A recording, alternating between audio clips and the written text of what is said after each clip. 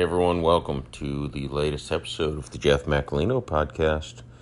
Today I talk to Kim Leinad. She is a twice published children's author, amongst other things.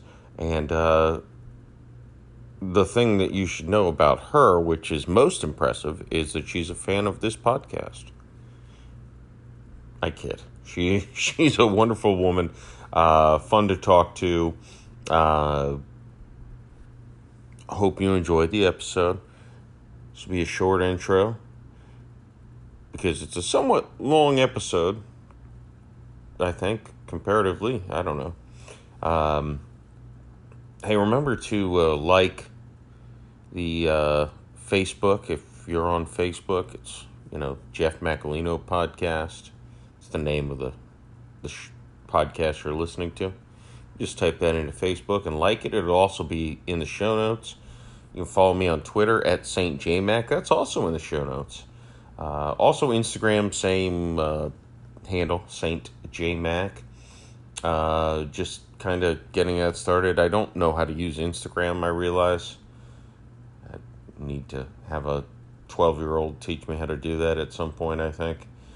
And what else? Hey, if you listen on Apple Podcasts or you just have an iPhone, go into podcasts, go to my show page that's back up, by the way.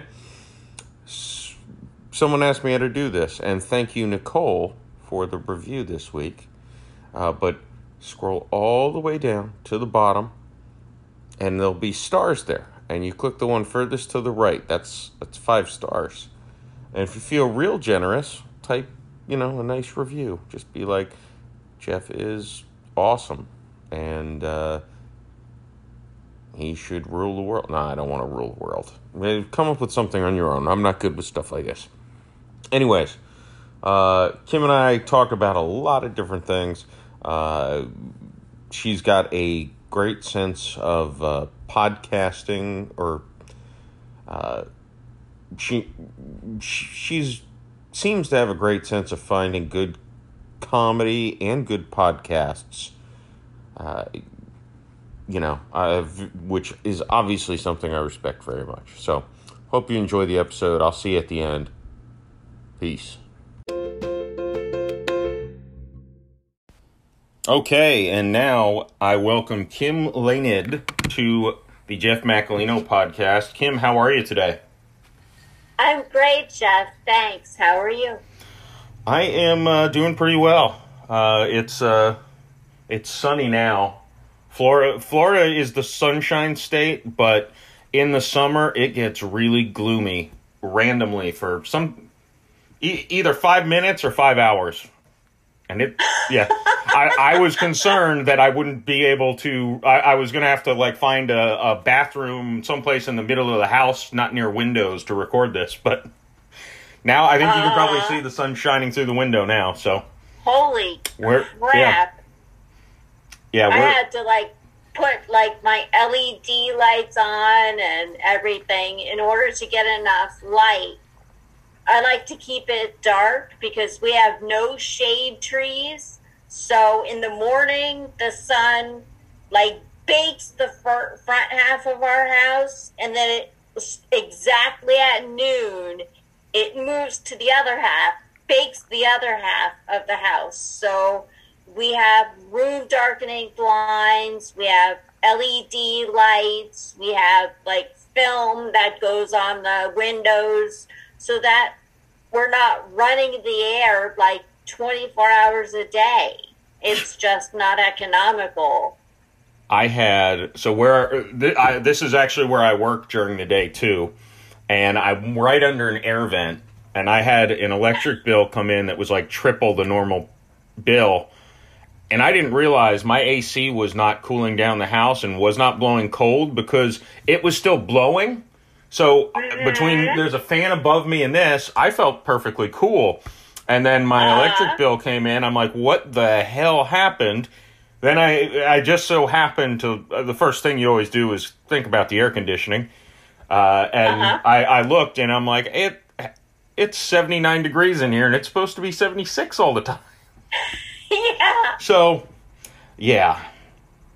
It took me a month to figure that out, which is kind of sad. We had the same thing. When we moved in to our townhouse complex, which I don't know, we had an central air unit. We have central air running through the house, and we didn't realize that it looked like the original unit, which this complex was built like 30 years ago, so it's a 30-year-old freaking unit. And like 2 summers, my nephew came and spent a week here and helped me with my dog boarding business because he loves animals. And both of those years, on the hottest day while he was here, the air just broke. Because the same thing, we had the thermostat like on 74, 75, and it's pouring in air just like yours. And we're like, what the fuck? Why isn't it getting even a little bit cool? Why am I sweating? And then my husband was home and he took a look. So we realized it was the air. We have to call maintenance. It was like 89 or 90 degrees outside. And they consider that emergency. It has to be, you have to be like dying in order to get an emergency maintenance call. So after that, I asked my landlady, I'm like, look, all of the neighbors have new units. Ours just broke down 2 years in a row. Can we have a new unit? No, you don't qualify. So this year we went over their heads and emailed the company that like owns Spring Garden townhouses and sent them an email and told them everything. We weren't assholes or anything, but we just told them. The next day we got an email from the office manager saying, we would just like to offer you the opportunity to get a new unit. We'd like to know, when you're available. And I'm just like, yes. So we finally got a new unit, and the electric bill is much better. It makes me wonder. So last March, I actually got a whole new unit last March, which is disconcerting that it was already out of refrigerant 14 months later, but that's another story. But I went, and it coincided with I was leaving one job. I put in my 2 weeks notice knowing that they would let me go that day, but I had 2 weeks before I had to start my new job. So I was at home for 2 weeks, which was great, except for it coincided with my air conditioning completely died. It was getting up to like 88 degrees inside the house during the day. It wasn't even that hot outside. I don't know how that works. It was getting hotter than it was outside inside the house. I had 18 fans around the house going. I thought I was going to kill myself. It was so miserable. No matter what I did, I was just constantly sweating. And it was almost the whole 2 weeks before I was able to get it replaced because everything was so busy in Florida that time of year. Yeah. So it was miserable. But it makes me wonder, how did people live like in the 1940s or when? I don't know when central air was created, but I can't imagine it was around in the 40s or 50s even. And they like, I wear shorts and a t-shirt all the time. They like, didn't they all wear suits and stuff back then constantly? And like women with like all those petticoats and shit, and like long underwear, woolen stockings, and men in like woolen pants. Oh my God. I think like in Little House on the Prairie, but that was like the 1800s, but they had like ice houses. And I just remember watching episodes of like Charles like pouring down sweat when he's like working on the fields, and they just keep their ice house. Like maybe back in the early 1900s, everyone had ice houses, you know? I guess, because I don't, central air was invented in the 1970s, and it looks like air conditioning units, like little ones, were like the 1950s. Okay. So I'm assuming everyone just was wet and stinky all the time. Like, you must have had no standards for what things smelled like back then, because Yeah. living in Florida in March, I mean, maybe the houses were designed with better wind flow. I guess you left your windows open all the time, right? It baffles me. I could not have lived back then. I'm not tough enough, I don't think. No, I have so many friends that freaking love the summer, and they're like, oh, it's summer, it's going to be hot and sunny every day. I am what is known as a pluviophile, and that's real, and it's not pervy. It's someone it's actually, I looked it up, and it's the opposite of seasonal affect. Like, people that have seasonal affect disorder, they get depressed and shit when there's no sun. My brother has that. I am the opposite. I love gray, rainy days, and the reason for this is pluviophiles. We don't like sunny days, because if we don't want to go out and feel like the pressure of having to go out and do something, go outside. Oh, go outside. It's so nice outside. No, it's not. Not to a pluviophile. I want to be inside, because then I can be like, it's raining outside. I don't want to drive in the rain. It's cloudy outside. I don't need to go out and enjoy the sun, because I don't enjoy the sun. It burns me. I'm Irish. If I'm out in the sun for like 2 seconds, no matter what, I'm beet red. So can't do it. I didn't used to burn, but I got burned last weekend at the beach. I don't know if aging makes you more susceptible to burning or something. Maybe the small sliver of Irish I have is starting to emerge late in my mid-30s. Oh my God, you're a baby in your mid-30s. I barely remember my 30s. I probably won't remember much of them either, if that's anything. I'm off to a good start with that. There you go. I don't have that excuse. I just attribute it to potentially, I don't know this for like a fact, but potentially early onset minor dementia. I kind of say I don't remember things, and then say that as my excuse. I don't know. My neurologist hasn't officially diagnosed it, but if I needed him to, I could get him to do it. He would do that for me. Gotcha. Yeah, it's like when I used to tell people I was allergic to mushrooms. It's a convenient excuse not to get them on your plate. I wasn't allergic. I stopped doing that because my son has a dairy allergy, like a legitimate dairy allergy. And I'm like, oh, now I realize people who fake it, that they can ruin it for the other people. I make sure to get for my daughter and or myself as much dairy on our plates as possible if we're going out. So it's like it's not an anti-dairy thing. He actually is allergic, I swear. Right, so you don't want to be a dick about it and say, oh, my son has a dairy allergy and I have a mushroom allergy. Yeah. And my mushroom allergy is just fake because I don't like the taste. You don't. My husband just got home, so no. And you have 2 dogs now?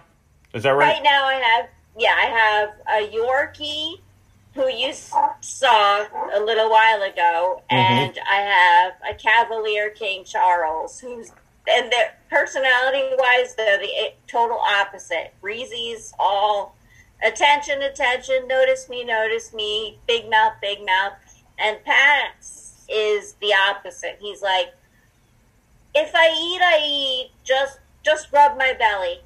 I don't eat anything else except belly rubs. That in the morning I go to get him up out of his crate, which he loves, and he comes out and I massage him. I give him Reiki massage every morning, like a big one.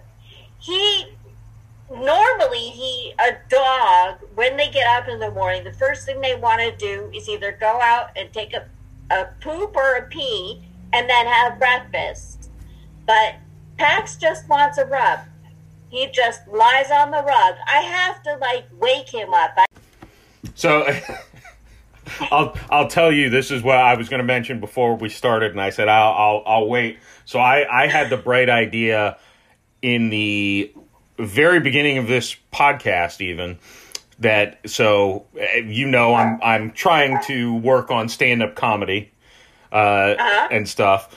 So I thought, okay, what can I do to be controversial, but not obviously you can't do racist stuff or anything like that. Yeah. So I thought, here's a brilliant idea. I'm allergic to dogs, so I don't have a actual issue with dogs whatsoever, except for some of them make me extremely uncomfortable. That's a real allergy to dogs I have. And so I thought I'll be anti-dog.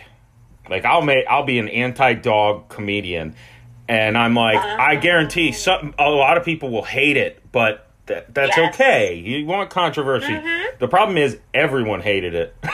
not a single person. Yeah, it's like not a single person. I'm like, okay, I don't. They weren't even good jokes. It was just rambling on the podcast, and I had 6 people be like, "How dare you?" I'm like, it wasn't even that bad. No, but I hate that. My husband and I, we watch comedy all the time. It's like, what do you want to watch? I don't know. Let's just watch comedy. We have our whole Netflix queue is comedy. Amazon Prime is comedy. YouTube, all of our subscriptions, comedy. So we've heard cat people, dog people, comedians that do crowd work. Where are my dog people at? Where are my cat people at?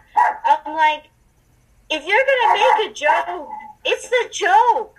It's a fucking joke. If you're going to a comedy club, if you're going to listen to a comedian, it's not supposed to be serious. I don't know the official definition of comedy, but I can't stand it when people bash comedians for doing what they do. And you guys make people like me who my dream someday is to do a little bit of stand-up somewhere. I said before I was 50 I was going to do it, but I'm off by a couple of years. I still want to do it, but so many things that were funny to me and that are funny to me, like you said, are seriously controversial. Not dogs and cats, but so many other things. But even if they are controversial in the world,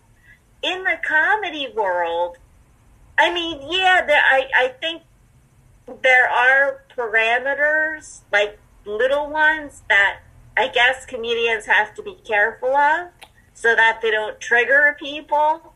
But I also don't feel that comedians need to be PC to the, It's there's a fine line, and the funny thing is, not only the line generationally is always going to be moving. I was talking to someone about comedy movies, and they were saying, Animal House couldn't be made today, with a lot of the scenes in that movie were completely inappropriate. At the time, it found the line and it wrote it, and even words they used in movies 10 years ago now are completely off limits, but back then there was nothing wrong with it. I mean, maybe there was something wrong with it, but it was, at the time it was time generation is one thing, but I forget what podcast I was listening to where they were ranting about people. It may have been Nate Bargatze's podcast, and he's a clean comic, which I respect the hell out of him, that he can be that funny and never cuss and never talk about sex. Oh my God, yeah. It takes skill, which I'm trying to get a clean act, but I'm not going to be that clean. It's I'll try. I'm trying not to gratuitously curse or anything like that, but the one thing I notice in listening to my recordings actually is what I most often have cussed. I wasn't intending to. I was reacting to something in the crowd. That's the way I talk in real life, so that's how it's going to come out when I'm reacting. So that's why I don't think I could ever market myself as a clean comic, because I don't think I'll ever stop cussing in my day-to-day life. So it'll come out if I yeah, I hear you. But yeah. I'm not a comedian, but the way I use humor as like to deflect certain things in certain groups. Like I have some friends that are Christian and I respect that. So I conscientiously is the word. Conscientiously do not curse around that. And my sister-in-law, when my nephews were younger, I was very, very, very careful. My brother, he'd go around the house, fuck this, fuck that, blah, blah, blah. And Melissa couldn't say anything to him because nobody can censor my brother. Well, around my sister-in-law, she's very devout Catholic, so I'm respectful around her. But I know that in a lot of ways I can be myself, and there is a part of myself that is that Catholic girl that I was growing up, that clean cut, clean mouth Catholic girl. But if I'm like just at home, and especially if I've taken my medical marijuana at night, oh my God, forget it. Just forget it. It's funny, but that's where real life and comedy life, I think, kind of play together, because you do have to know your audience, no matter what you're, no matter what you're doing. And that's the same way. And if there's too much of this, it all goes out the window. But I'm not trying to talk about my sexual escapades in front of my parents, because I don't think they particularly care to hear it. And I know my mother is particularly certain that she never wants me to mention any possible illegal drugs that I've ever done before in front of her friends, if it's that kind of situation. So I don't need to bring up that time I did cocaine and in front of, it's like there's no purpose. It could be a funny story, but it's funny for people who have lived a experimental lifestyle, not for people who have never even smoked weed. Exactly. So it's knowing your that's something that doing open mics like I do now, it's impossible to know what you're walking into, because half the time, half of the audience, or potentially more, are other comedians who are not even really going to pay attention to your act most often. Usually you sit there, at least in my experience, you sit there if you're seventh, and you will try to just listen for punchlines and give a courtesy chuckle. If you hear they're trying to do crowd work, and no one's doing something, you can raise your hand and play with them. If that's, I haven't gotten to that part where I even want to involve the crowd in that way. But otherwise, you're really just focused on, these are my jokes. Because I don't want to bring paper or anything up on stage with me. So just Yeah. running through what I'm going to say in my head and really not paying attention. So they could be the greatest joke ever, or it could just be terrible. But if I hear what sounds like is supposed to be a punchline, I'll give the, just as a courtesy. So that's usually half your audience is that kind of people who, if they're courteous, they might give you a chuckle here or there, but they're not listening. And then when they're done, they're not sitting in the crowd waiting for you if they've gone before you. They're usually driving home or sitting at the bar. Oh, wow. It's that must be nerve-wracking, being up on stage and not knowing what you're getting yourself into. Holy crap.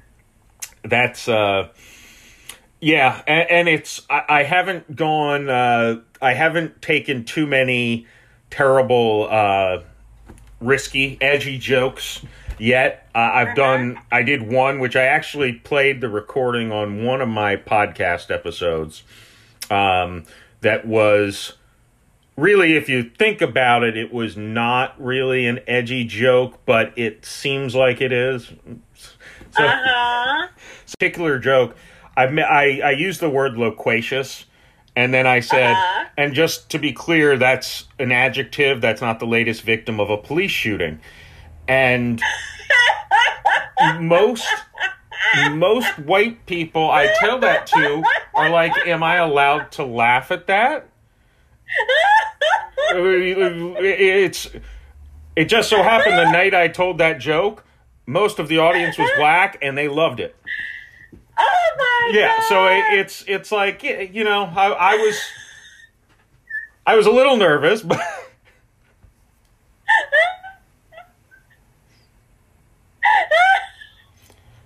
okay, that's hilarious. That's awesome. I'm crying. oh yeah, I won't even give you my 2 follow-ups to it. No, please keep that one. Oh my God, keep that one. You've got to keep that. It's funny. It works on stage, and I haven't recorded all of my sets, which irritates me. But that one I recorded just audio wise, and I wish I had video, because that one you can hear the initial laughs, and a few people go, oh, and then I did something with my face to get a second laugh before I said another word that was bigger than the first one. And I'm like, I really wish I knew exactly the face I made, because it was effective. I just don't know what it was. But things like that are so, and that's kind of as a comedian, even to an extent as a podcaster, but I think I've kind of shifted away from that. But as a comedian, you're a persona. You're not fully yourself. So I like to go the easiest route I've kind of gone to so far is someone who drinks way too much, but also uses words like loquacious. So it's an intelligent person, but it may be dumbed a little bit. And I think that's a sweet spot where you can kind of make intelligent jokes and really stupid jokes.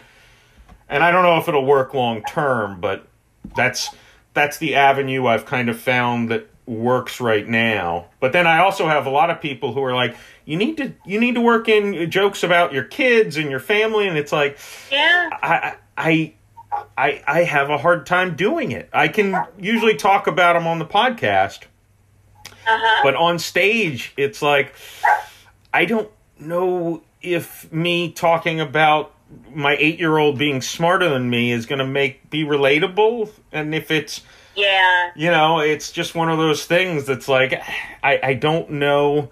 Then there's also, and he's one of my favorite comedians, so this is not an insult, but Bert Kreischer, I don't know if you're familiar with his stuff. Oh, yeah. But he jokes about his daughters, and I don't know how much of it is 100% true, but some of them, I'm like, that is so funny.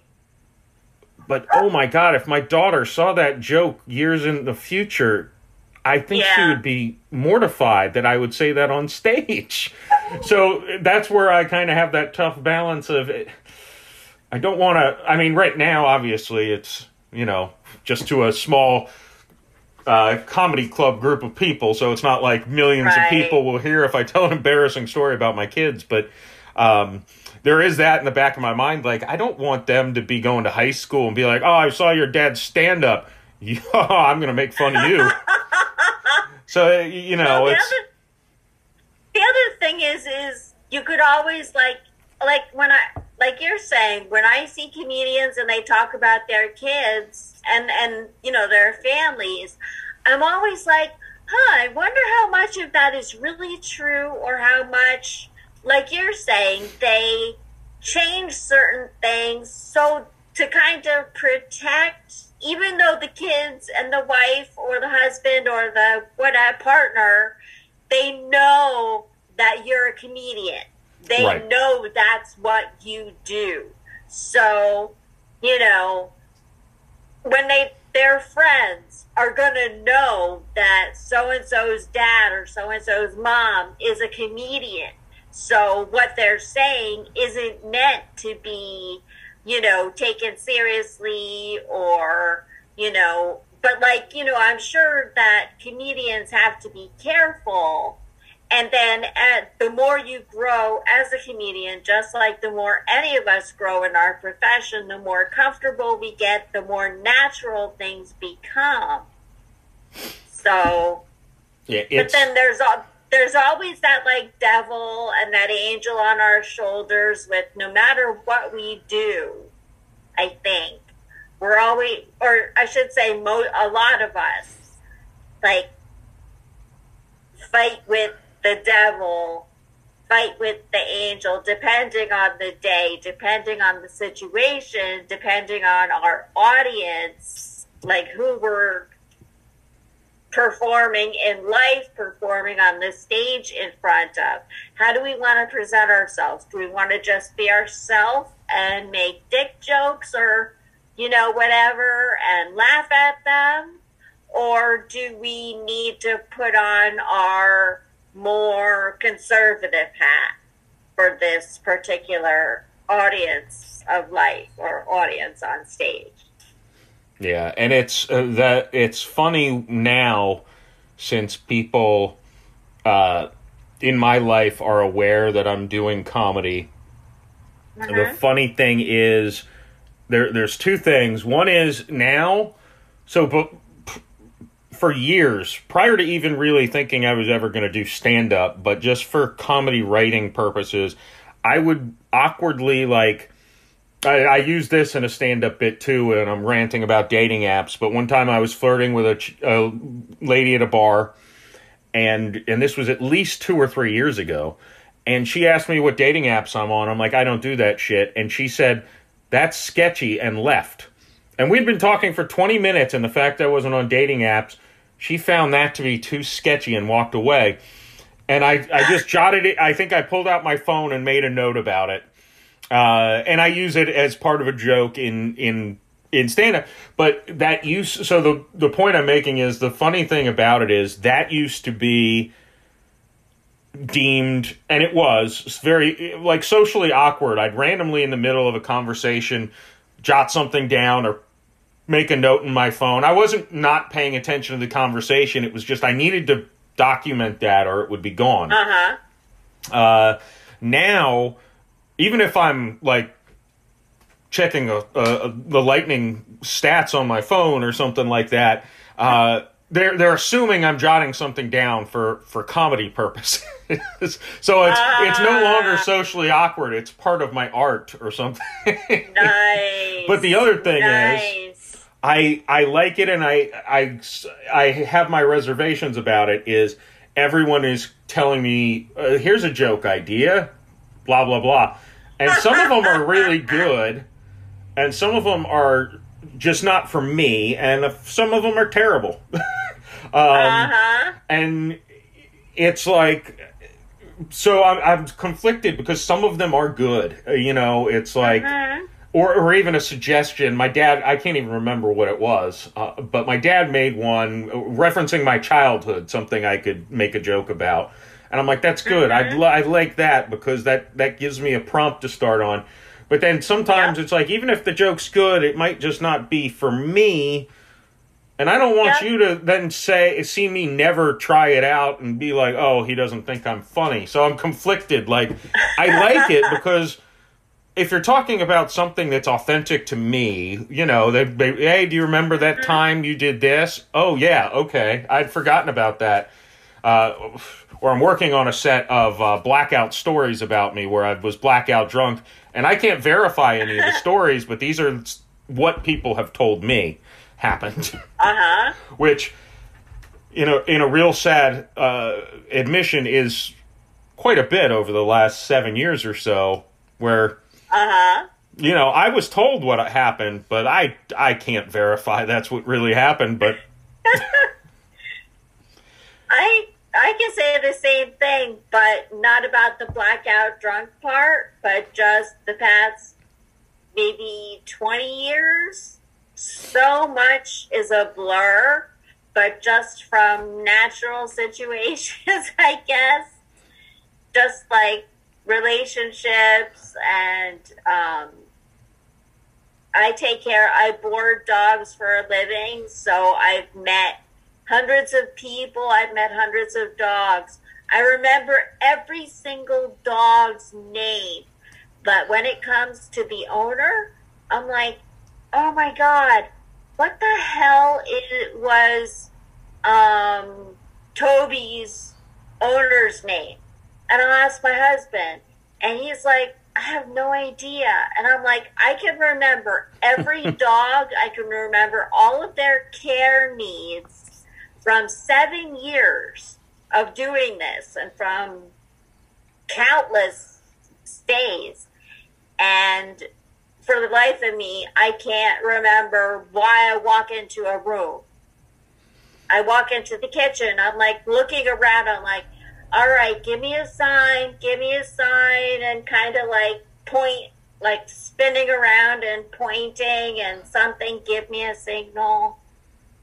And then I'll have a random dog situation just pop into my head. I think some of that just has to be selective. Like I try to, my 8-year-old son likes sports history, so I try to watch old Saints football games with him. And he's astounded that I still remember every single player on the field. You know, it's we were watching a game from 2000, so that was 21 years ago. And we watched the whole game, and there was one player. I'm like, you know what? I don't remember. I that's the first guy I haven't remembered this whole time.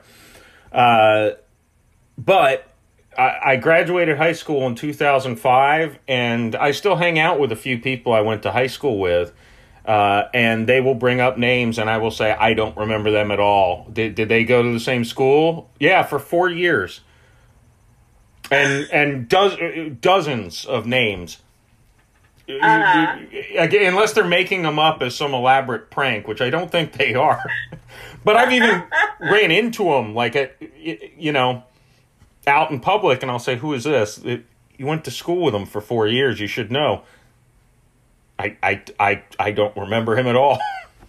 So I think some of that's just got to be selective, unless I have an issue also. Could be. Maybe you had an altercation with them. Maybe it's like that situation where, like, a lot of comedians I've seen make jokes about, like, their wives that have dreams that the husband did something in the dream, and then they wake up and they're like, you dick, I can't believe you did that. What did I do? Well, in my dream, you cheated on me with so-and-so. Yeah, that was a dream.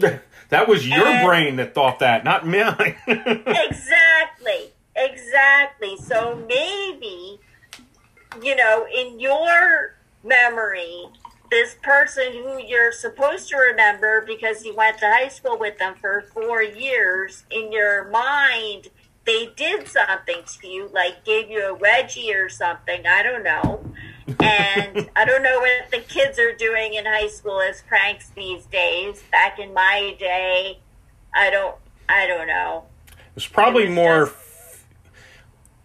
I'm curious at myself. It wasn't very physical, even when I went to school, and I'm guessing it's less physical now because there's a lot of anti-bully stuff. My daughter just she just finished 5th grade, so she's going to middle school next year, and she there's a lot of anti-bully stuff that I don't remember any of that when I went to school.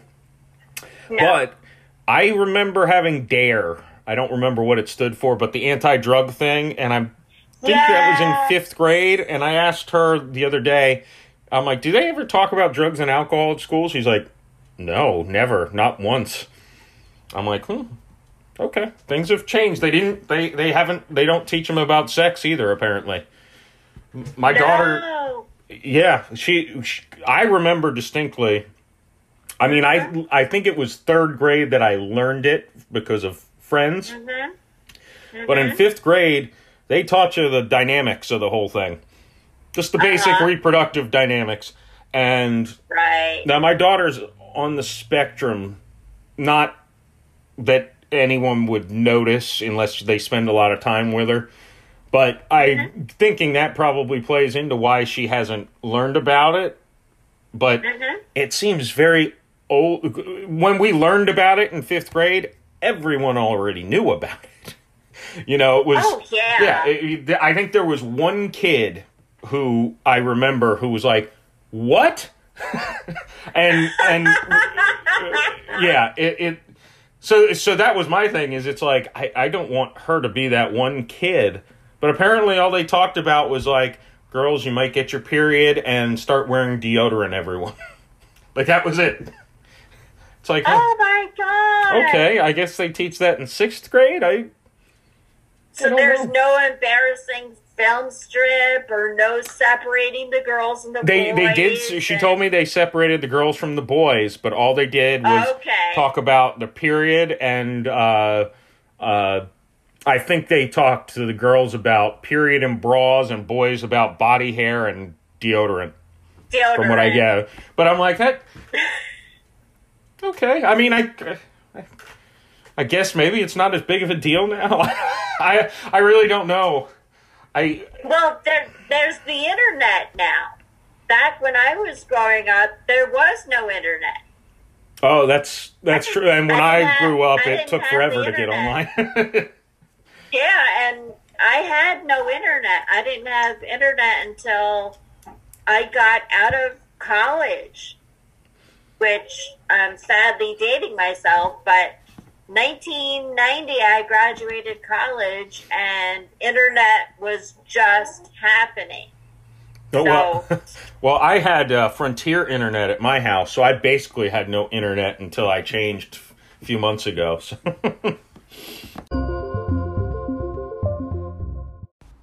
Here's an unpaid sponsorship for Frontier Communications. Do you miss dial-up internet speeds? Do you want to see what it's like to live in a world without internet? Do you want an internet provider with horrendous customer service? Do you want to just flush money down the toilet? Well, if so, I have an internet provider for you. Frontier Communication provides internet speeds at literally 5/1000ths. Yeah, that's hard to say. The speed of its local competitors. Not only that, they charge you more for it. If you miss the days of taking 3 minutes to download an image of Pamela Anderson for your jerk-off sessions and knowing that you'd never have enough time to download a video, get yourself Frontier Communications Internet. And because you're a listener to the Jeff Macalino podcast, I've got a great deal for you. Reach out to Frontier Communications on Twitter and tell them to go fuck themselves and that Jeff Macalino sent you. And you will be eligible to get the slowest internet speeds at the highest internet price if you live in Pinellas County, Florida. Frontier Communications, vintage internet. You've got mail. All right. We're still good for a minute. So I wanted to talk to you. You mentioned your dog boarding business. And I know in email we had chatted. When COVID happened, that basically the business died down pretty quick. I take it. Oh yeah, Oh yeah, people were canceling left and right because I just had my summer booked, and then as soon as like I had a couple of dogs stay in like late February, early March, and then nobody was going anywhere, and I was getting messages on Rover saying we're so sorry, and I'm like, don't apologize. We don't know what the hell's going on, and better be safe than. And I'd rather have them cancel on me than me cancel on them. But I did have to cancel a couple of people just because I didn't know what was going on. I wanted to keep my house safe and protected because I didn't know, what people were doing. People didn't know what they were doing. So, Yeah. it pretty much shut down. I had nothing. Now, is it recovering or plan to recover, or what's now that things are kind of getting back to a little more normal? I'm getting booked, but right now I'm not taking new dogs because the way I do meet and greets is I have the people and the dog in my home so that they can get to know each other. The dogs can sniff each other, and me and the people can sniff each other and, feel each other. And I can do my extensive interview, and then they can decide. And to me, right now, with everything opening up and not everyone getting vaccinated and people getting vaccinated and not wearing masks, I'm still leery. I don't know enough yet. Science isn't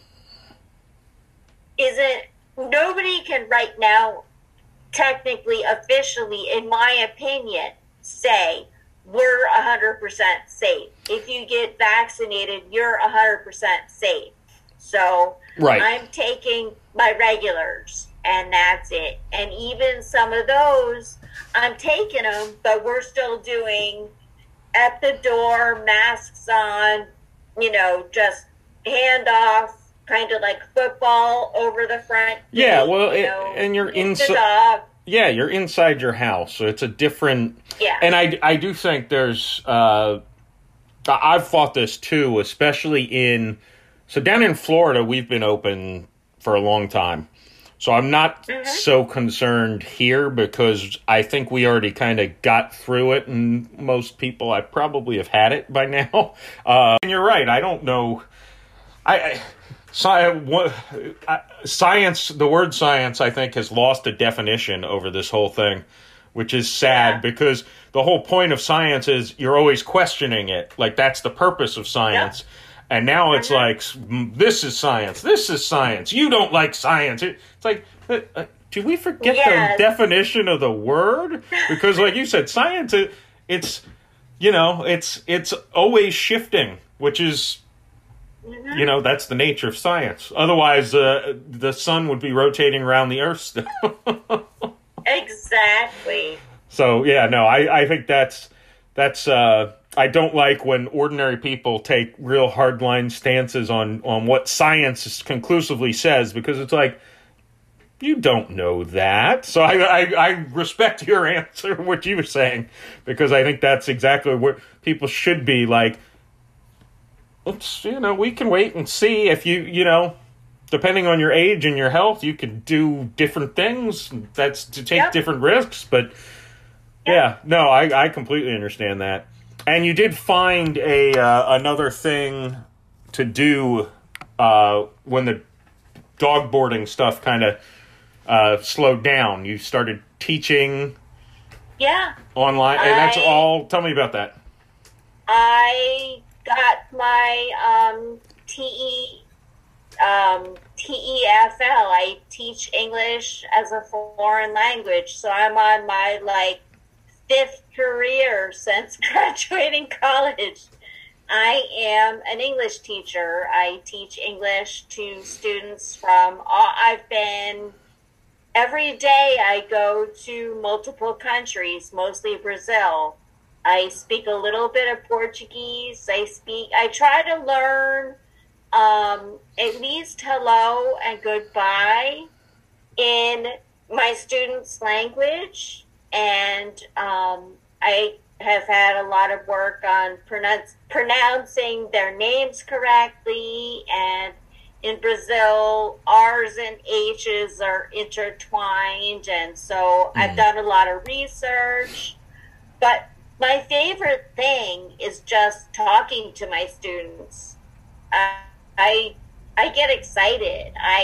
After a year, I have regular students. I have students that I've had for almost a year. I've had students that I've kind of, quote unquote, snagged from other teachers as a sub, and then they've stuck with me because they've been like, you're interesting. You make me, feel comfortable and not pressure, and I identify with you. And most of them are, well, younger than me, and I kind of get like a maternal feeling, and I'm like, you're doing great. And then I have to go back and say, okay, they're not a child, so figure out how to say great job, but in grown up.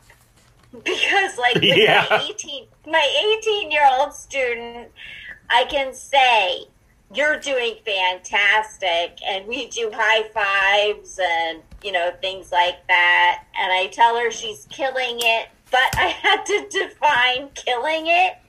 I'm like, no, wait, because the teaching platform, they record every classroom situation, so I can't curse, I can't, like with the whole political situation, all of my students, they were dying to know about Trump back in those days.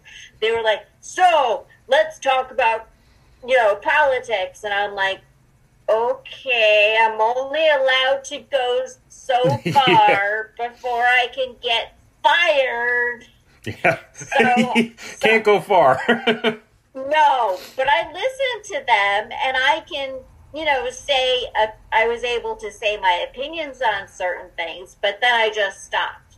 And then I'm like, I can listen to you. I can listen to everything you have to say. And my students in Brazil, their president, they hate their president.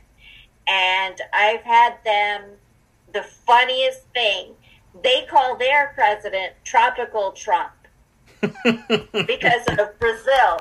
Yeah. So that became a joke for me with my other Brazilian students as kind of an icebreaker during, like, once I got to a point where I got to know my student enough in the class, I'd be like, they would like say something about Trump, and then I would say, oh, did you know that you guys call your president Tropical Trump? And, we banter over some stuff like that. So that's how we got around the politics thing. But now with like praising my students and encouraging them, I have to remember that when I'm like praising and encouraging my older but younger than me students, I need to do it on a certain level and take that encouragement and find out what their goals are. And their goals are a lot different in a lot of situations than my younger students. But I've been learning about grammar because I did not remember shit. I was like, she wants to learn about present perfect? What the fuck is present perfect? I'm looking on Yahoo, and I'm like, oh, why didn't she just say that? I know what would have been and could have been is, but I never would have known that present perfect. Like, just say would have been, could have been. Don't give me words like present perfect, because when I took the test for my certification, I like bullshitted my way through that. I have no idea how I made it through that. No, I don't remember a lot. Like, I can write pretty well with grammar, like if I need to write something, but I couldn't tell you Like what there was, I can't remember what it is now. That's how long forgotten it is. It wasn't adverb, but it was something like that, where it's like, I really should know what this is. Like, I know the word, but I couldn't tell you what it is. And one of my kids was learning about it and asked me what it was or something. And I'm like, I'll have to look it up on the internet. I can't. But unless you're an English teacher, then, why would I remember that? Exactly. And even us English teachers, we have to look shit up because it was so long ago. And so I've only been teaching for a year. It was kind of an accidental, but timely career, not change, but addition, because now I'm working 2 jobs, but then I'm also working on a couple more children's books, so I'm technically working 3 jobs, all from home, which is so cool. But one of the reasons that I write children's books is I don't have to worry too much about grammar, because it's easy for me to write a children's book, write a story, write something that is going to be fun for a kid, and then send it to my editor and have my editor. Yeah, that's what their job is. Exactly. And the LYs, and he doesn't come back and say, you got that adverb and prepositional phrase mixed up. He just puts a little underline or a little check or something next to it, and so I don't feel like a complete idiot when I get it back. Gotcha. Well, let's take a quick break, if you can hang on with me, and we will be right back.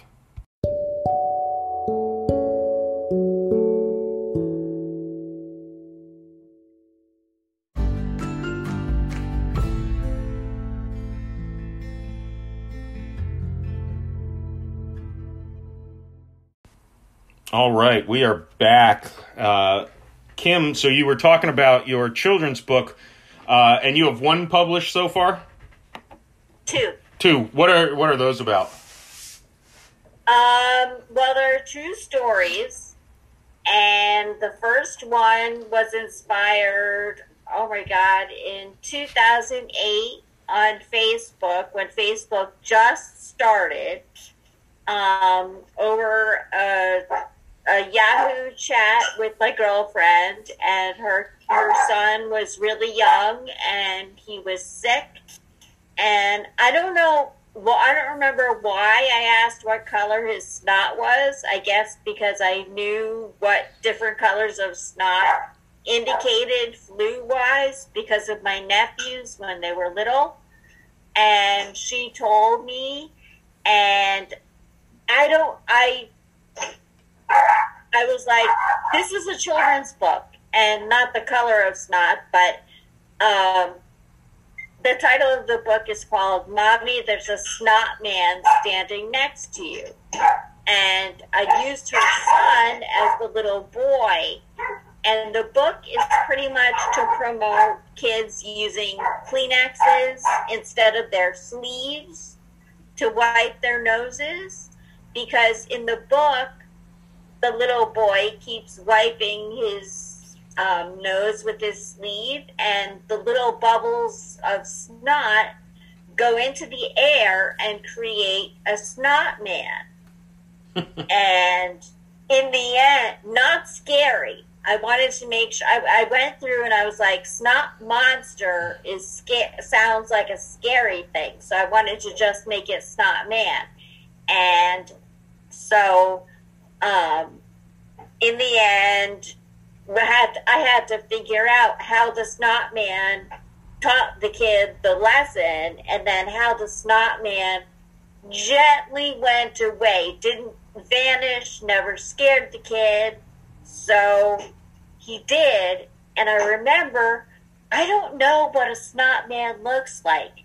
So when I sent my pages to my illustrator, I was dying to know how he was going to depict my creation of a snot man. And I swear to you, when he sent me the black and white sketches and I saw what the snot man looked like, I cried like a frigging baby. I was like, that is a snot man. I was just so beyond myself as to, this is more than what I didn't even know how to picture a snot man. And I sucked at marketing. I had no marketing skills. I gave books away. I gave my friends the friend discount. And I've got like 3 boxes of books that I moved from houses to apartments in my basement still. And sometimes I give them away. I don't really know people that have young children or grandchildren that are young enough. And I try not to be pushy. And the publishing company, I didn't look into enough as to the fact that the publishing company was not going to help me market.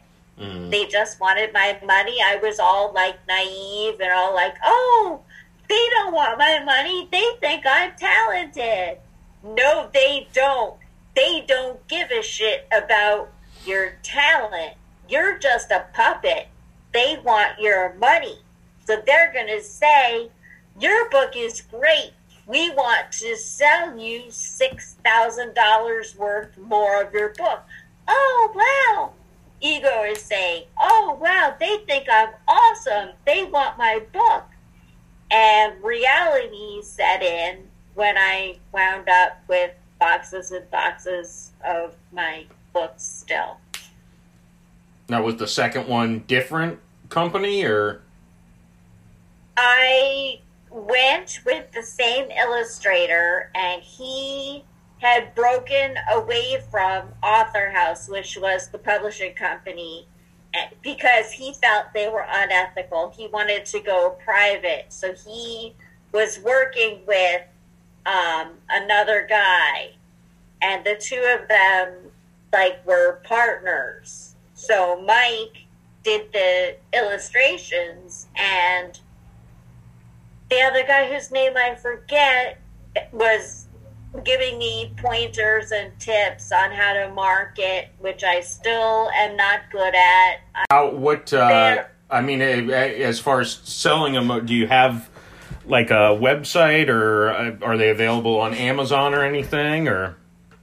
They are both on Amazon. Oh, okay. And I would say, don't go by my name, because my first one is under my maiden name and my second one is under my married name. So if you want to put the titles in the notes or whatever, if you do notes, yeah, then the titles are more effective to finding them.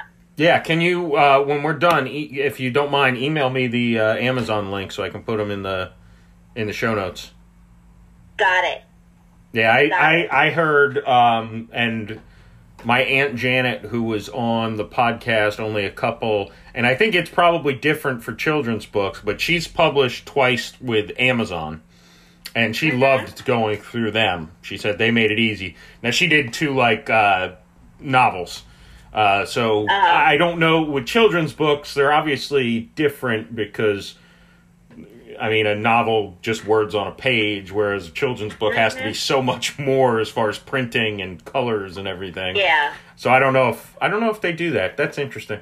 What gave you the, well, you told me the first one, but what kind of gave you the inspiration to even take that to being, I should do a children's book? Well, I've been a writer. I've written poetry since I was able to write, I wrote like simple poetry about my grandma and flowers and birds, and then that evolved into being dumped by a boyfriend, liking a boy who didn't like me back, which sad poetry, and then all different kinds of poetry contests being published, short stories being published, but not like in private books, but like big, thick analogies where you have to like look at tiny print in order to find my poem or my story.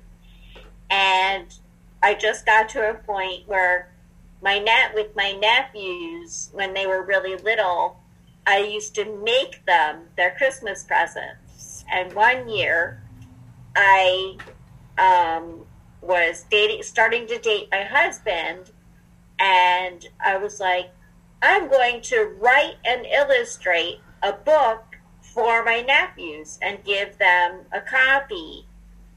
And that was really ambitious because I can't draw. Could be a problem. So, and it was colored pencils. It was a lot of erasing. It was a lot of using things to make the circles the same. I had to go back to pages and make sure I used the same colored pencil for the same character. But I made it through. I laminated the pages at Staples, found it, and that was my first children's book. And then after that, I was like, all right, that was too hard. I'm going to make it a little easier. It's going to be more expensive, but the pictures are going to look a hell of a lot better. So I researched illustrators, and I found Mike, and with all of the other stories I have in my mind, I would never use anyone else. I would never use anyone else for illustrations. He's fantastic.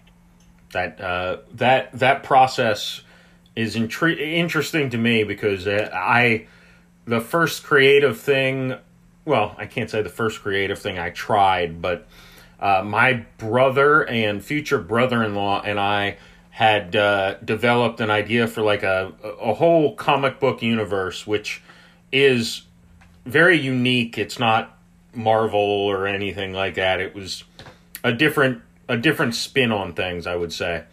And my brother and I have no artistic ability whatsoever. And my future brother-in-law is outstanding. So he even did 3 comic books. I don't think we put the words in yet, but that can't take too long, I wouldn't imagine. But we even did 3. But the problem was, he was doing the labor-intensive stuff. And my brother and I would sit around and drink, and we'd just draw outlines for this vast universe, which was, it was not, I don't want to say it was easy, especially to do it well, but, it takes a lot with it. It's really interesting how, you need, from your end as the author to write good material, and then you need to rely on that illustrator to do it. And I don't know which, I think the initial aspect of it, so with a children's book, I think it probably lines up where your thought process to create that book and then the process of actually drawing it out probably is more in line. Whereas in a universe, once you start setting certain things, it takes a lot of time in the beginning. But once you've made the rules and everything's a continuous story, all of a sudden you can do 30 stories in a day. And there's not an artist in the world who could do a comic book, one comic book. If they spent all day, they could not finish a 20-page comic book. So it's very interesting. And I consider it all art.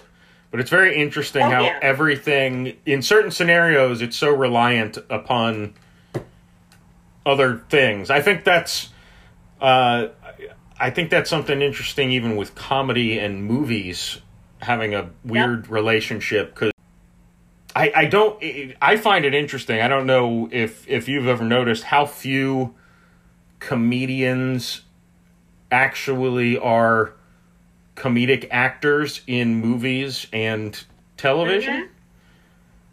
And I feel like that's a missed opportunity, I guess, for lack of a better term. Yeah. It's not, and it's nothing against the, Seth Rogen's of the world. You know, I find his movies mostly funny. Oh, yeah. But I also sit here and think, like, Bert Kreischer is filming a movie right now, and it's like, I want to see how that turns out because he's a really funny person. And I also had a actually you with people I know you're fans of, you might think this is interesting. I always thought too there should be a movie. I'm talking in circles. Curb Your Enthusiasm. You know how most of it's improv. They have an outline and they basically improv it. And I always thought, why aren't there more movies and or TV shows like that, where it's here's point A, you need to get to Z. You have 5 minutes to play in this scene.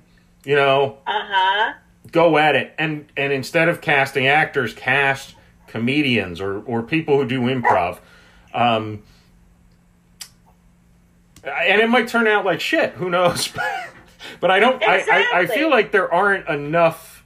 I don't know of a single movie that has been just go be comedians and we'll make it funny.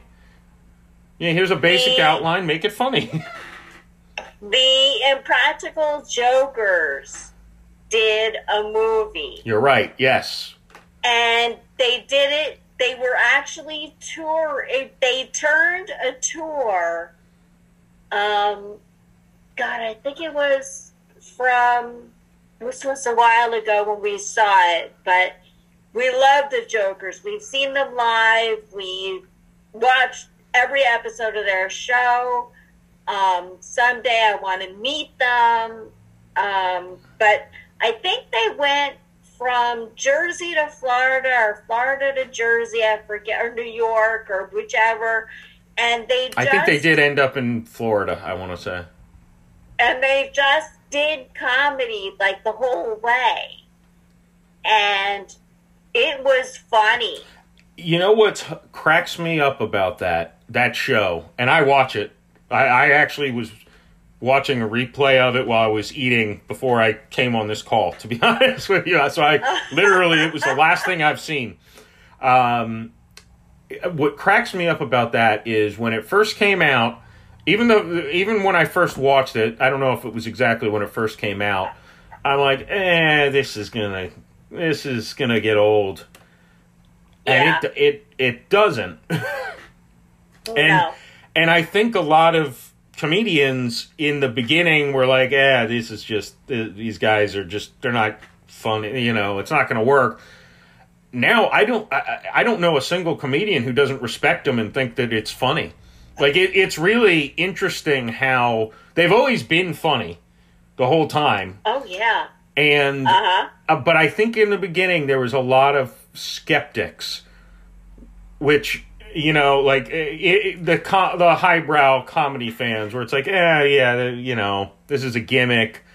And I don't know if it's the thought of it would be like it's really, they make themselves the butt of the jokes, right? Like that's I think the part, they're not trying to make other people feel bad.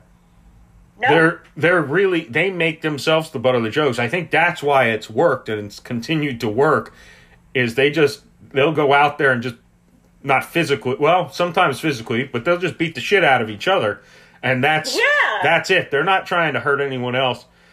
And I think that's why everyone's now bought. I don't know a person who doesn't think that they're funny anymore. And I tell my husband all the time, I'm like, next time we go to the grocery store, we gotta bring clothespins or pencils and try putting them on people. And I tell my best friend, I'm like, we gotta do Joker stuff. We gotta do Joker stuff. And, you know, with Sal and those tattoos, he's stuck with those tattoos forever. When they made Murr get his nipples pierced, he got his nipples pierced. That shit is real. I mean, you could take the piercings out, but Sal still has those tattoos. Mm-hmm. And I'm trying to think, they plan those punishments like years in advance, and just the thinking, the thought process, the fact that they're such good friends, like when Murr married Sal's sister, that was a legal binding wedding. And Sal was so pissed, but they were really married.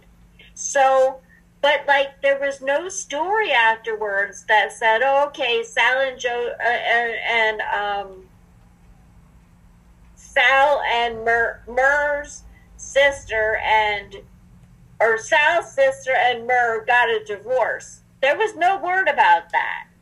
So obviously they did, because now Murr's married to Melissa, but they probably got it annulled, yeah. They had to have, because but they do bring their families into it. Like they're clearly, they all know each other's parents and everything, so it's very authentic that they are actually old high school friends. Yes. And I think that's I think that's, and I heard someone else, I see it, my memory is so bad, but someone else was talking about why he finds Borat uncomfortable, that theme. And I think the original Borat was tremendous, but I understood his point. He's like, he's trying to make an ass out of unsuspecting victims. Yeah. He's trying to make, like this latest one, I still thought it was funny, but he met two, and who knows how much of this is scripted, frankly, but he met two guys who were willing to take him into their house, but I think they were QAnon or followers of Q. I can't keep that straight. And he made them the butt of the joke when, maybe they should be, they seem like nice to just let a foreigner come live in their house because he had nowhere to go. So I can see where it's like, I'm uncomfortable laughing at these guys if they're truly unsuspecting victims, which seems unlikely, frankly, but because they seem like they might be dumb, they might have bad conspiracy theories. I'm a conspiracy theorist myself, so I'm not condemning that, but I'm laughing at these unsuspecting victims who were nice enough to take this foreigner into their home who had nowhere else to go. But the impractical jokers go the other way. It's like, you're laughing at us. You're laughing at us. These people, we're joking with them, but they're not mean-spirited with the people. They're mean-spirited towards each other. Oh, my God, yeah.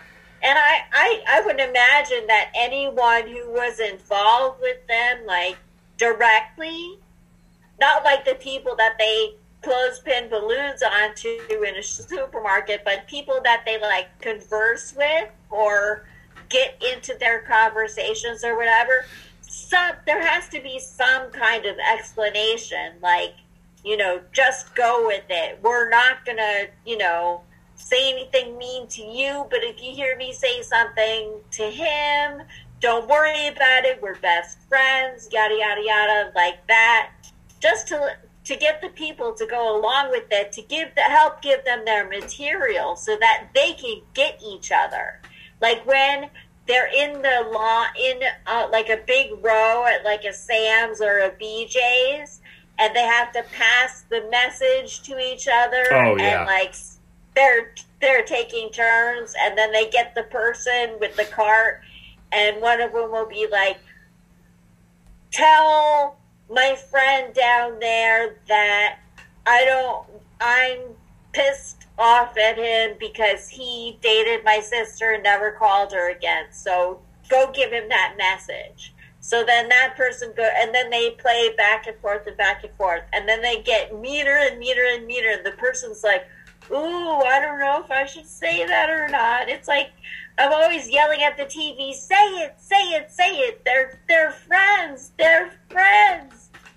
They want to get each other. Do it, do it, do it. I am curious because I would love to be approached by them just because I would recognize them. So I would totally milk it for everything it's worth to make it, Yeah. But I do wonder nowadays, it's like, how do they not recognize these guys?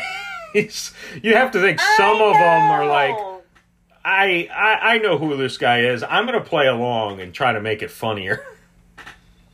Exactly. If you don't know by now who the Jokers are, in my opinion, you got to be living under a rock. Yeah, you can't watch TV, I feel like, without seeing a commercial at least for them. They're reruns, they're syndicated. Even during COVID, when they didn't do the show, they did Dinner Party. I don't know if you watched Dinner Party, but there wasn't much to watch back then. So. No, exactly. They made that hysterical. I was so bummed when they announced that there was going to be no more Dinner Party and they were going back to the show. I was still looking forward to the show, but I was really getting into Dinner Party. And my husband and I were like, "Oh, crap, you're not doing Dinner Party anymore." I was shocked, and I still wonder, some of this had to have been filmed pre-COVID. And I could tell by Sal's beard, actually, that sometimes... Yes. If his beard's nice and trimmed, it was pre-COVID. But definitely. But I was shocked how they were able to go back to the new episodes, and some of it is clearly not pre-COVID. You couldn't, in a time cap, 20 years from now, you couldn't watch their episodes and say this was shot during COVID. And I give them a lot of credit to that because I do understand where some shows are, the characters are masked up and all that stuff. I get it. But artistically, again, 20 years from now, I'd like to think that most people would be like, teenagers will not know what COVID is. Let's face it. They don't care about history. So if they're watching something, they'll be like, why the hell are these guys wearing masks? So I respect if you're able to do it without, and I understand, I'm not judging them for it, but I do respect the creative people who were able to, and especially something with Impractical Jokers where you're interacting. It's not like you are telling the person in advance, keep your distance or something. Yep. Occasionally you'll see somebody with a mask around their chin or something. That's the most I've seen on the show in the new episodes. And it's, I got to give them credit for that because that's got to be the most difficult thing to film because there's so many variables. That's also why I can't encourage you to do the Impractical Jokers thing in the supermarket because the good thing for those guys is they have security. And they have cameras. Because I'm sure you've seen the time Smur almost got attacked. Yes. And I think at least a couple times one of them's been like, "There's a camera right there. Just look at the camera." If you can point to a camera and be like, "It's just," then you're good. So play the person who's not participating. Make sure they look like they're professional filming with a camera. Exactly. That's along the same lines, though. You're talking about comedians that do improv and are friends. Another group are the Who's Line guys and girls, and I belong to a number of Who's Line groups on Twitter, and the people are such diehard fans there. Apparently, Who's Line, I mean, if you've seen it, those games, like they're wind up literally on top of each other or kissing or in face-to-face distance. They wouldn't, even vaccinated, they would not be able to do most of that now. Even with the jokers, fortunately, they're not always like right on top of each other when they do their games. But with Who's Line, it's a smaller space.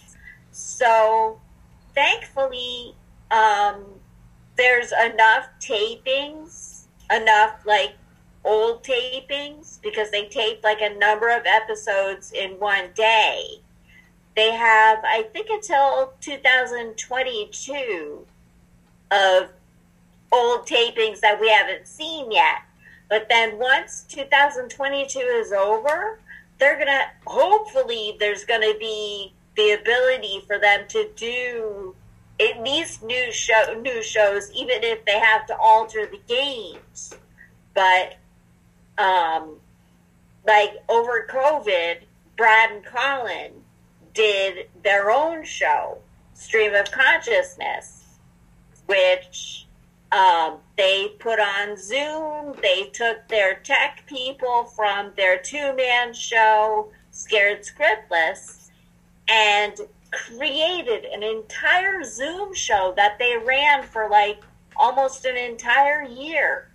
And it was fantastic. I went to every single one, and it was different every time. They added games, they added scenarios, they brought people from the Zoom audience.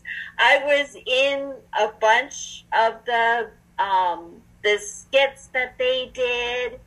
They did shout outs, they did VIPs, and it was all on Zoom.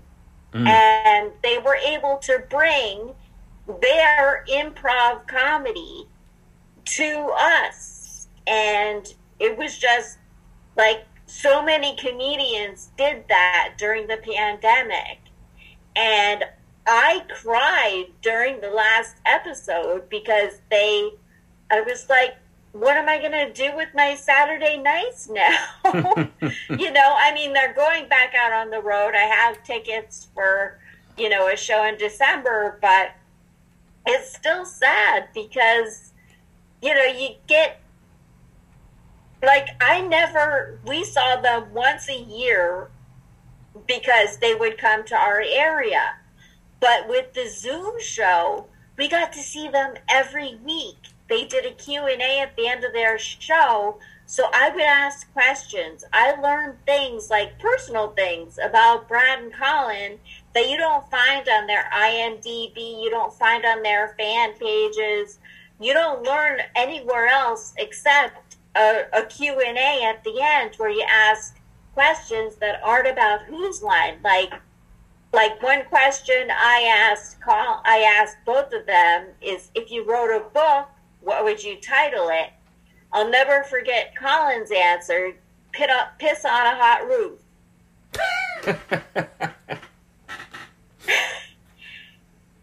And it was just things like that where it was intimate, even though there were like a lot of people in houses all over the country and all over the world. Yeah. It was still, they brought people together. They brought fans together. And it was really nice. It was really, really nice. And I'm happy for them that they're going to be able to do what they love, which is, traveling. But I also learned that both of them really enjoyed not being on the road most of the year and being home with their families and getting to relax and things like that. It's really interesting that I can't say every, there are a few, but most every entertainer, comedian, actor, whatever, talked about, one thing they always say is, I was nervous at first, but then I realized it was really nice to take a break. And it always hits me that it's like, I wonder if some of these, I understand that you make more money traveling all around the country all year. But I wonder if someone will be like, I don't need to tour all year. I can do a tour here, or I can just fly out on a weekend and spend a week with my family. I don't need to, because it's kind of sad to hear. It's like, you're a lot of the people, it's like you're rich enough that you don't have to do it. You can still do it because you enjoy doing it. But you don't have to be on the road 50 weeks out of the year, You can do 20 weeks and be with your kids. So it was and I think some of them will make that change and will be like, I don't need an extra zero on my bank account. I'd rather watch my kids grow up. And the other thing is cameos. Mm-hmm. A lot of comedians are doing cameos, and it's not a lot of money. It's obviously not what they're going to get when they're on the road, but it's, if your net worth is like $1 million and you charge like $100 for a cameo, maybe $50, that's pocket change. That's like, take the wife out to dinner, take, whoever. Well, it can supplement a show potentially, depending on how big you are, Exactly. And the comedians that my husband and I, we buy cameos for each other for gifts now because we don't have room in our house for stuff. So I'm like, I don't want anything. I just want cameos because those I can just keep on my computer, on my phone, and I watch them, and I laugh my ass off. And I know what to get him, because he doesn't need stuff. He doesn't want stuff. I'm like, all right, I'm going to find a comedian, and I'm going to tell them some stuff, and boom, Father's Day, boom, birthday, boom, Christmas. And the other thing is Zoom. Mm-hmm. Zoom shows. And just like Bob and Colin did. But the other thing is Ian Bagg. Ian Bagg is someone I follow. I followed him for years. Well, not on Twitter, but he has... have you seen his stand-up? I think so. I know him, but I can't think of any specific bits. Oh my God, his crowd work is fantastic. He does a podcast called Orange Slices with Ian and Jeff, which is about hockey. And then he does another show that we watch on YouTube, and it's called Around the Bag. And he gets 3 guests and plays games with them. And they're friggin' hysterical. In fact, they're getting close to taking super fans and putting them on the show. And there's a possibility that I might get to be on Around the Bag. Go ahead. Just because I've bugged him and his producer enough, just like I bugged you enough and wore you down, and bugged Stefan enough, wore him down. So you're just like, shut her up, get her on the podcast, and decide what to do afterwards. No, I think Ian Bagg I saw on Last Comic Standing, I think, is when I first saw him. So yeah, but no, I think, and I hope to an extent that some of the, I know that I should be a member of more Patreons for comedians, but I know Doug Stanhope is the one Patreon comedian, or I don't know how to word that sentence properly, but you get what I'm saying. But he did Zoom calls with his Patreon members.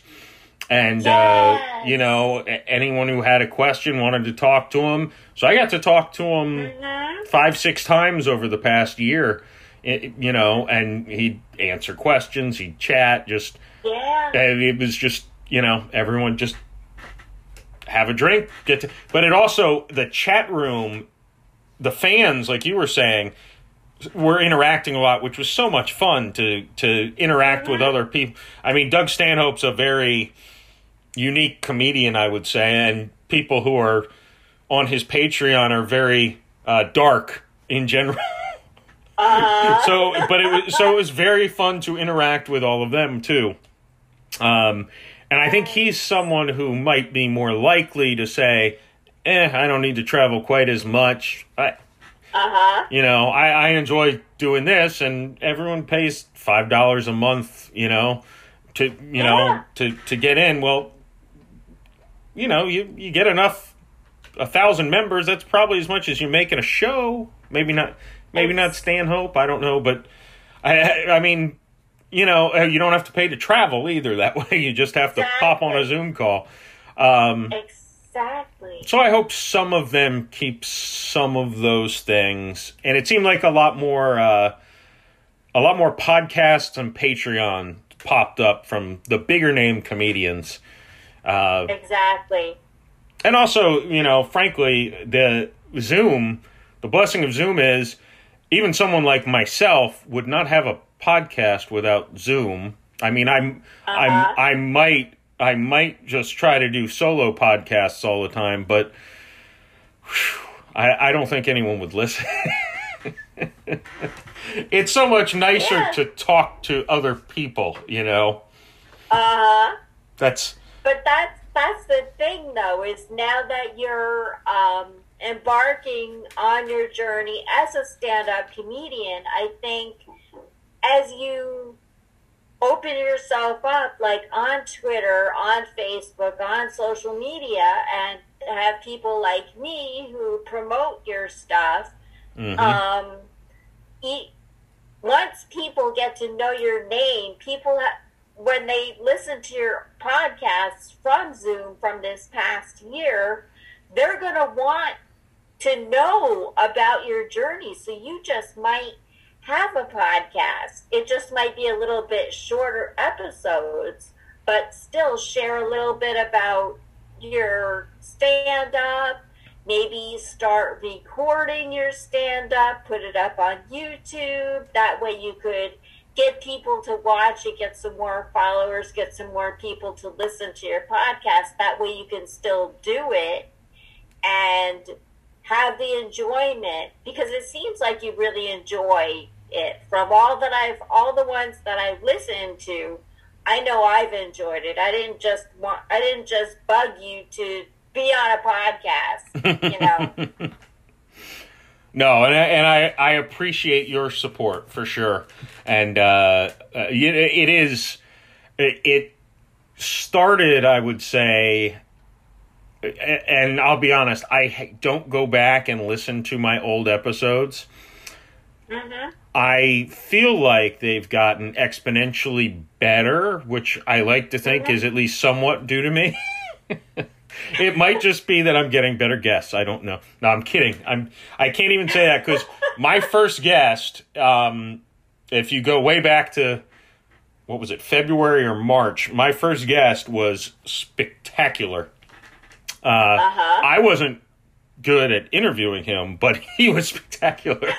And that was Frank King, who he wrote on the Tonight Show for 20 years, and he does clean comedy, actually.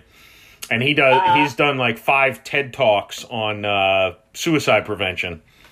So we talked about that for half the episode. It was great, but it was definitely because of him. So it's not solely just because better guests. I must have improved somewhat, or I'm just having more fun.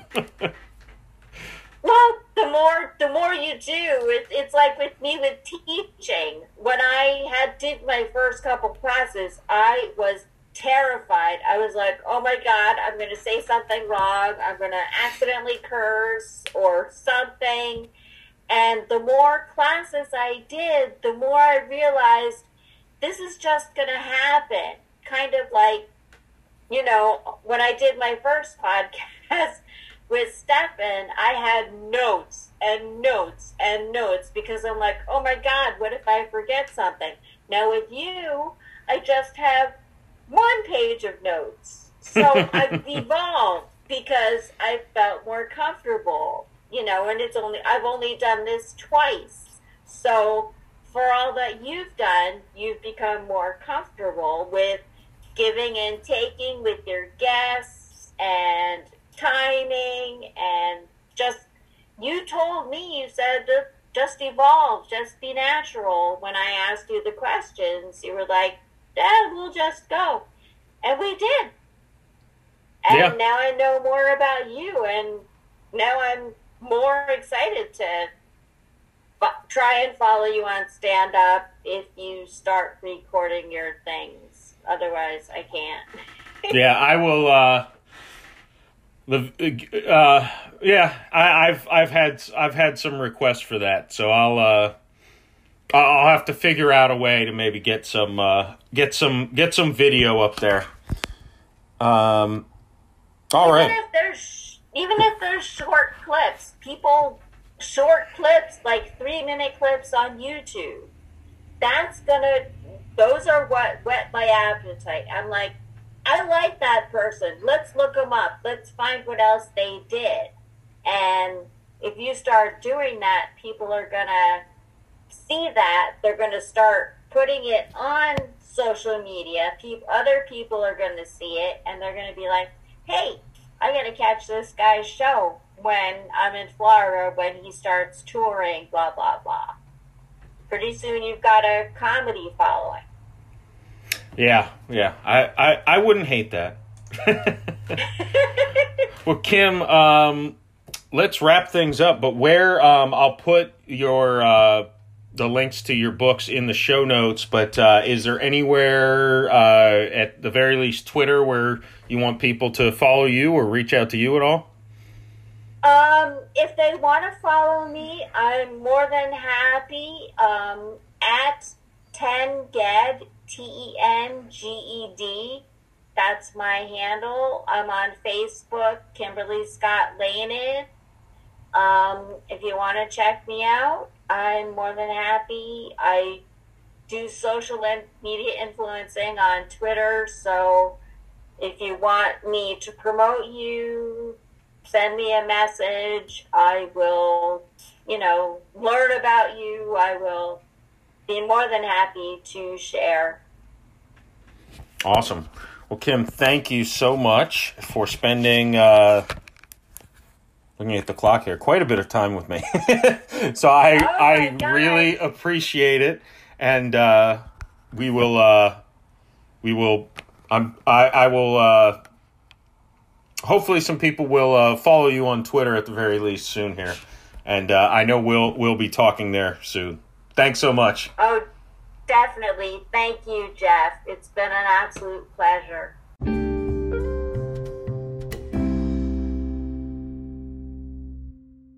All right. Well, I want to thank Kim for joining me on the podcast. I hope you all enjoyed that. One thing I want to note or point out, I had to edit a couple times in there, mainly because of mechanical or technological failure on my part. Good news is I got a new computer that just came in, so I hope that maybe there's a little better quality as far as audio/editing that you'll be seeing in the future. I don't really edit much of the conversation. As you can probably tell from all of the episodes, it's pretty long form as far as conversation, but hopefully when I do need to make the edits, now that I've got a new computer, I can hopefully make things a little better, and maybe it will enable some potential YouTube type stuff as well with video, now that I've got a little higher computer than Windows 1995 and Frontier Internet.